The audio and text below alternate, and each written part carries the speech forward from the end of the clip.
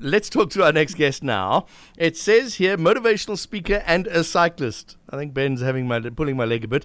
Adette Bos has a fascinating story to tell us, and she's going to hopefully give all of this. But Adette, you are a motivational speaker, so I don't want to take away your motivational talk that you would normally do.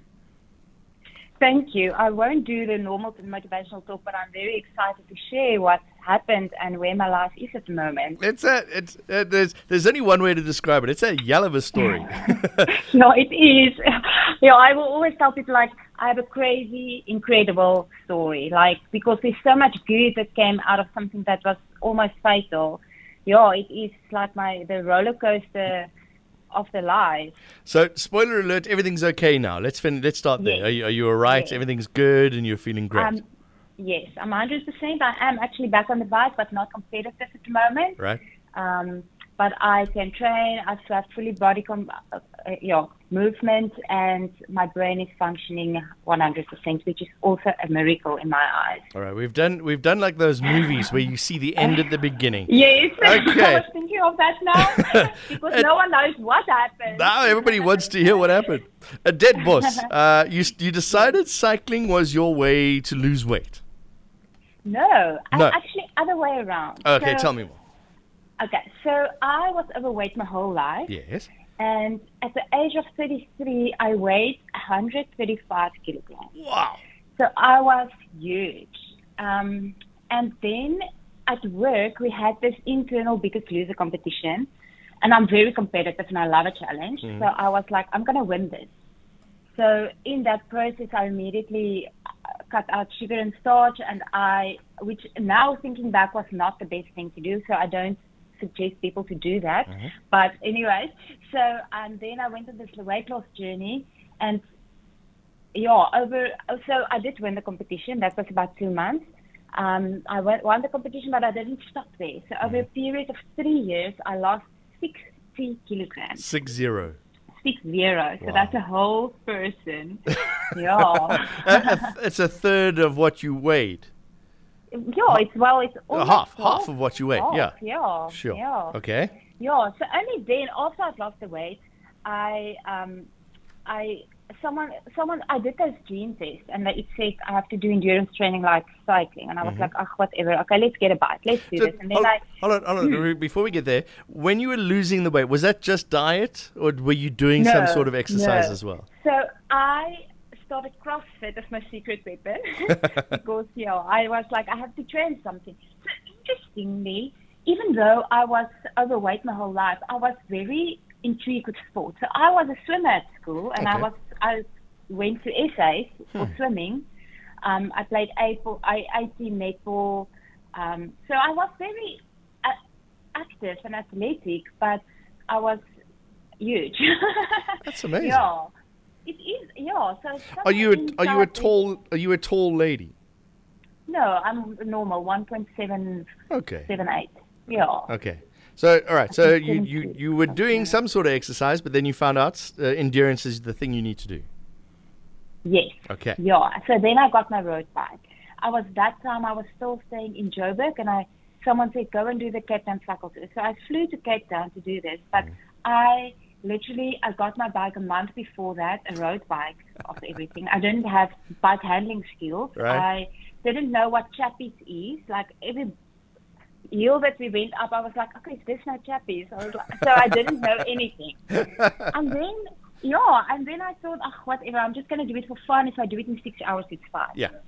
And then eventually I did it in like 3:45 minutes. Wow. Which is like, And I checked, I was in the top 13% of all women that rode that year. The first time you've ridden it?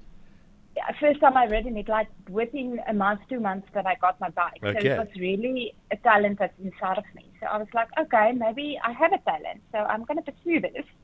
And then I got a coach, and then I started training really hard, focused, like this is what I want to do. Okay. Should I go up? I'm waiting for you to tell me about the time trial. So you decided this is what you're going to do, yes. and you went and became national champion. Yes, so within a year of cycling. A year? Within a year, yeah. It was like a year and a half. All right. yeah, then I won VP champs and SA champs for the time trial. Mm-hmm. I came second for the road race with VP champs, but yeah, with the road race, with SAs, I think I came like fifth or something, so I wasn't on the podium. Were you still were you still using the bike that you had, or had you upgraded? Yes. So for the time trial, I just had clip-on time trial bars. Like, I didn't have money to buy the equipment. Yeah. I remember. Oh wait, I'm talking in front where I shouldn't be yet. Okay. So then I went to Dubai and did the Spinning Dubai 92 as an elite rider, which is also out of my comfort zone. It was very tough. Like, those people, they just go. And then I finished second. Yeah. So, and it sounds like it's a surprise. Surely you went knowing that you would do well. No. And can I say something that's very funny and interesting for me? Of course, like, yes. When I was still huge, like overweight and everything, I remember visiting a friend of mine in the Netherlands. And one day she said, no, we're going to cycle. I'm going to use her husband's bike, and then we're going to cycle to the shop and buy food and then go back. And I mean, the Netherlands is the flattest country in the world. So riding the bike with her, I thought I'm dying. I was like, I never ever want to get on a bike again. I hate it. Yeah. And then, like 5 years later, I qualified. Second at Spinny's Dubai 92. Yeah. All right. Yeah, and then that means you qualified for the World Champs, the World Championship events. This is elite, right? This is where the Marianne Vos rides. No. So this is age group. Okay. Yes. Close enough. You're still the best in the world. Yeah, for my age. Yes. Like, that is pretty amazing from where I was to where I came. I'm still astonished with what happened. Okay. Yeah, so you qualified to go to Italy. Yes. So that was last year, September. World champs in Italy. And then, should I continue? Let's take an ad break. Because that's all just background. That's chapter 1. Yes, all right, we've just been introduced to the character. Our character in this backwards movie is Adette Bos, motivational speaker and cyclist. She's qualified for the World Championships in Italy last year. What happened? I'll tell you in a moment. You are listening to John Gericka on SAFM. Okay, my guest is Adette Bos. As you've heard, she has now qualified for the World Championships last year. This is where we are in the movie. And carry on the story there, Adette. Okay, so last year, September, it's actually like next week, it would be a year ago, which is also a big thing. So I came to Italy for World Champs, and then on my second day with the training ride, it was about 3 days before the race, I fell, and I was in a coma immediately. And then I have a month of memory loss. So there's literally a month that I didn't know I was alive. All right, before you did it, you didn't just fall, you crashed, right? A proper crash. No, I fell. You just fell down. There wasn't anyone else with me. So I was on a proper TT bike. Yes. That's the funny thing. So I got there was a bike shop here in Cape Town that said they will borrow me a time trial bike. So I went for Worlds with a proper bike. And then, apparently there was a car coming in from the side, and I was like, I script for it. I don't know what that in English is. That's the same English word. I had a lekker skrik. Oh, well, okay. And then I braked. Yeah. But I braked too hard, and because there was a guy behind me, on the route, and he saw it happening, and he said I braked too hard, and then my front wheel jackknifed, and I fell. And now we were on 40 km an hour. Wow. I checked my bike computer. We were literally. So and then he said I was immediately in a coma. He's also from South Africa, Bill. He was my lifesaver. Like, he literally helped me to get into an ambulance, go to hospital. He walked all the way there to see if I'm okay. So I remember not waking up, but when my consciousness, I knew more where I was a month later. And then I was like, okay, it's Italy, check my phone. And I was like, why are people posting things on Instagram that haven't happened yet? And then I realized, like, okay, a month has passed. Wow. because I saw the date, and I was Yeah. like, okay, but I'm here for the race, and I checked the race info, and like the results are out, and my name isn't there. So did I miss the race? Sure. Yeah. Okay, so you spent 2 months in a hospital in Italy. What other injuries? What else? So obviously hit your head quite hard, but what else was Yes. wrong? Yeah, so that is actually a big thing. So I broke my collarbone, which is kind of normal-ish for a cyclist, I heard afterwards. But the big thing is I had a lot of blood on the brain. Right. And they did so many tests. Yeah, I was 2 months in hospital there, and after a month, they figured out that I have a vitamin B1 deficiency. And B1 is the fuel that regulates your brain and nervous system. And every person has it. So it's interesting that I had this deficiency. And the moment that they started injecting me with B1, I had a 180-degree turnaround. So my memory loss was shorter. Wow. I could remember more. Because what happened in that month is they will tell me something like, okay, you were in an accident, you broke your collarbone. And then I fell asleep, and then I wake up and I'm like, okay, why is this so? What happened? So, so the B1 was the big thing, and that was actually also the change in my life, like when I came back. So you were almost living like a dream state, not being able to remember, sort of just living life, and did it just click in? Was it overnight once they started giving you the B1? No, it was a process. I remember the first few days, like 3-4 days, every time my friend from South Africa would call me, I will ask him, okay, but am I really in Italy? Okay, so this isn't a dream. Am I dreaming? Yeah. So for a long time, I thought I was dreaming. And if I read messages, like I will send a voice note to someone or something, and then they will say, oh, you sound better than you sounded last time. And I was like, okay, but I haven't even spoke to you. I haven't told you where I am. Sure. And even like my friend, when she visited me a while ago, she read messages that we had in that time. And she said, the night I will tell her, hi, I'm in Italy, I'm in the hospital. And the next morning I will tell her, she will ask me, how are you feeling? And I will say, hi, I'm in Italy, I'm in the hospital. So it's like this repetitive thing that happened at the start. So it took quite a while. Okay, then you admitted to having an eating disorder as well. Yes. How did that happen? What was that? What is that about?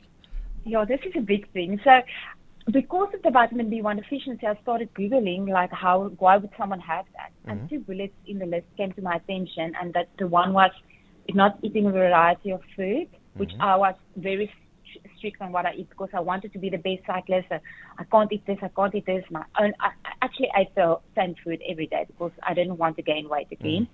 And the other thing was vomiting. So for the first time, actually, in 5 years, I admitted that I have bulimia.